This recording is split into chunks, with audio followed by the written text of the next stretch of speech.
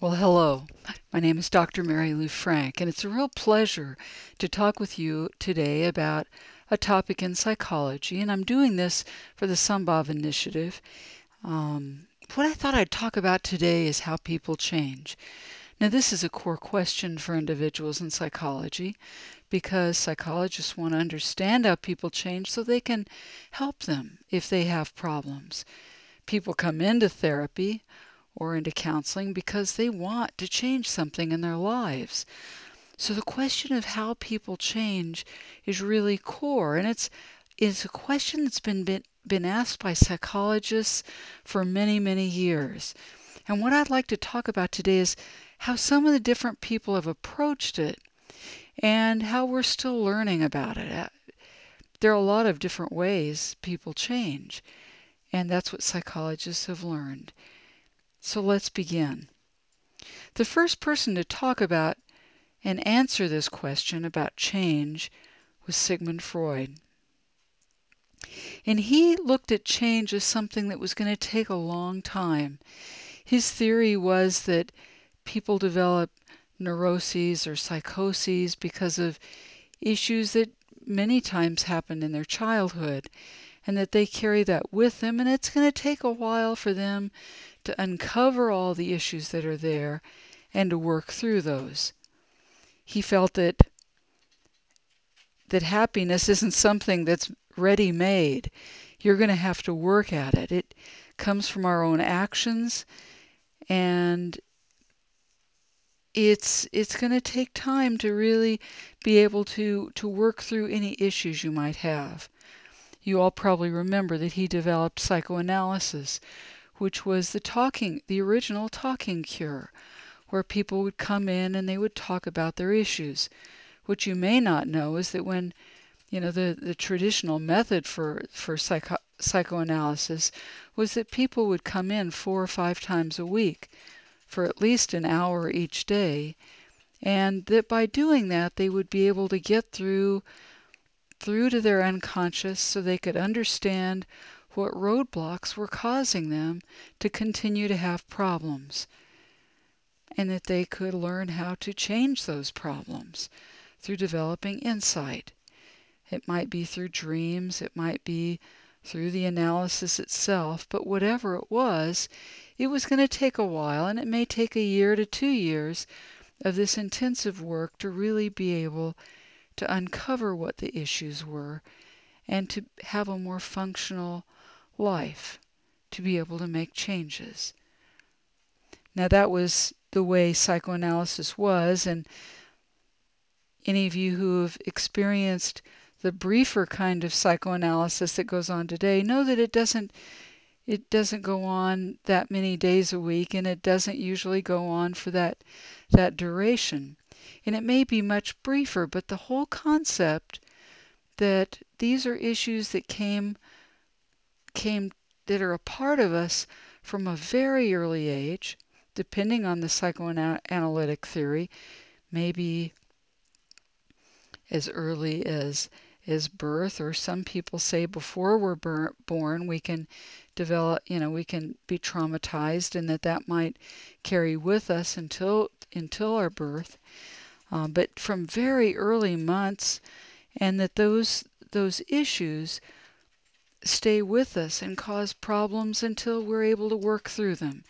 And although we may be able to work through them much quicker than what Freud thought, it's still going to be an intensive process, and we may have to come in and out of therapy several times until we make the changes we want to live more functional lives. Freud said, "One day in retrospect, the years of struggle will strike you as the most beautiful." And that even though we've struggled, we'll come through it, and we can make those changes. So change is possible, it just takes time. If you look at Freud as really representing Freud and the psychoanalysts and psychodynamic theorists that followed him as the first force in psychology, then the second force was really behaviorism. And there we look at people like Skinner, B.F. Skinner, and and John Watson as being the early pioneers. And the behavioral model really looked at the psychoanalyst as being off. It isn't an issue with what happened when you were an infant. Really, you don't have to unlearn it and deal with unconscious, because they didn't even believe the unconscious existed. What they did believe is that we were a product of our learning. And that's what the behaviorists gave us. They said we can learn anything pretty quickly and we can unlearn it pretty quickly. They believed the environment shapes our actions. And it's all a matter of learning. If you were to read any of B.F. Skinner's early works, or read about Walden 2, which was an experiment he did in education, you know that he believed through changing the stimuluses and responses, individuals can change their behavior. And you can change children just by reinforcing what you want them to repeat, and by either withdrawing the reinforcement or by punishing what you don't want repeated. And it was through a series of different learning paradigms that you could increase or extinguish any behavior. Really, the behaviorists didn't even think that there was a cognitive process, because we were all instinctual. And just like dogs could be trained, so could humans. Pavlov, who was a Russian psychologist and biologist, he showed that through training of his dogs and, eliciting salivation at the sound of a bell. So the early behaviorists felt that change was really pretty easy. It was all learning. And we do know that there's some truth in that, because most of us know that if you put either a credit card or a coin in a vending machine, you're going to get something out of it. That means if the machine isn't broken. And that we've learned that so much that we know that we get rewarded and we get what we want whenever we do those activities, like, paying for it. It also is, the behavioral model was used to explain why it's so easy for people to get into gambling, because it's an intermittent reinforcement schedule, which yields the strongest learning.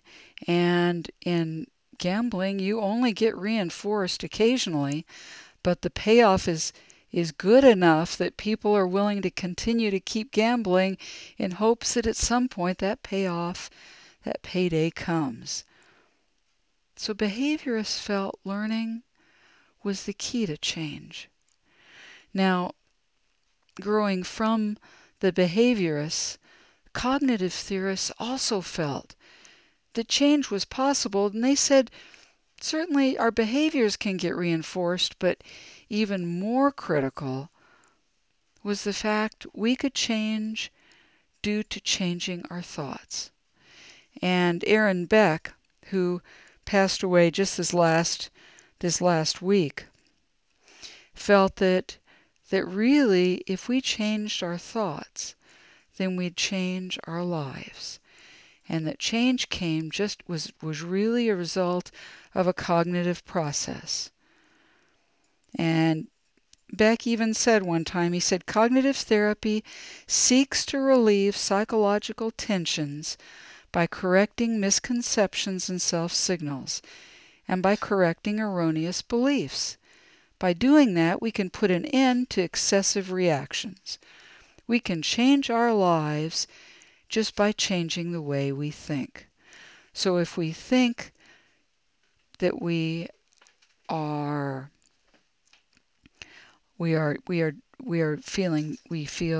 think we are feeling depressed, or not are feeling maybe anxious, we just need to stop feeling that way. If we are starting to be hard on ourselves and think we're not good enough, why, we just need to stop those thoughts. Those are irrational thoughts. And Beck and his daughter after him wrote a great deal of research and conducted a lot of experiments showing that changing thoughts can really help change the way people feel. And there's still some people who question that, but a majority of research has really shown that the cognitions are a route to changing our behaviors and changing our feelings. So within this second force of psychology, change comes as a result of changing our behaviors or changing our thoughts. Now, there are other psychologists who started making up what they considered to be the third force of psychology, or the force of psychology that says that change comes in another way. And Carl Rogers and Abraham Maslow were two of the individuals who early on said, we think the behaviorists and the psychoanalysts really, they missed something, because some people change because other people believe in them, or maybe they start learning to believe in themselves. But it's a process that involves other people, and our change comes because of our interactions and our support from other people. That's the key to change. The humanists really added to this whole paradigm. Carl Rogers once said that the curious paradox is that when I accept myself just as I am, then I change. As an early therapist, he kept thinking, how can I change someone? And then as he grew older, he said, it's not up to me to change or to even help them change. But what I can do is I can provide a relationship which this person can use for their own personal growth. In other words, by me listening to them and learning how to support them, they can learn to trust and believe in themselves, and they will make the changes. And that will probably give them the support they need to be able to make changes later on in their lives. So to the early humanists, to Carl Rogers, change was important, but it was something you helped a person learn to do for themselves. It wasn't the result of some learning that you were going to put them through. You weren't going to reinforce or punish them. You weren't going to make them change their thoughts. And you weren't going to take them through an in-depth exploration of their unconscious to look at inner conflicts. You were going to help them believe in themselves and listen to them, and that would be enough to help them change. Maslow added to that by saying what's necessary to change a person is to help them change their own awareness of themselves. It's the same thing. They looked at change in a much simpler way, but it really put all the respect for change onto the individual. Now, the second part of that third force of psychology was offered by the existentialists. And Viktor Frankl is probably the best example of an existential theorist. And if you haven't read his work, Man's Search for Meaning, that he wrote after coming through a concentration camp in the Holocaust, you should, because it's really interesting. This is a man who lost almost all of his family, and he talks about how he came through that experience in a really positive way. And he felt that certainly the humanists would be right. He said, Learning, having somebody with you in that journey is important. But what's really important is that we start realizing we have the ability within each of us to choose. And it's that ability to choose and face our fears that's going to allow us to change and have whatever kind of life we want to have. He said when we're no longer able to change a situation, we're challenged to change ourselves. He was a really remarkable individual because he came through losing everything in his life, feeling he had everything to gain. Certainly he recognized the losses he had had, but he said all they did was help him realize he could choose to go on, and that there was something powerful in that choice. Probably my favorite quote he said is, "Between stimulus and response, there's a space. In that space is our power to choose our response, and in our response lies our growth and our freedom." Because change to the existential humanists was really in our own hands, and that we had the ability, even when we were faced with insurmountable challenges, to get some help, but to realize it was up to us.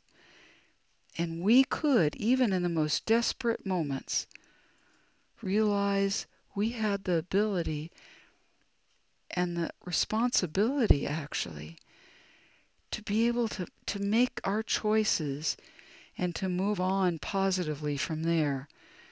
Now, certainly he, and as well as as other existentialists like Irwin Yalom and the humanists, believed that therapy could help you on that, and that sometimes if people get so stuck and mired in depression and anxiety and in a dark place, they needed that relationship to help them move beyond that. But for all of the individuals in the third force, to them, how do we change?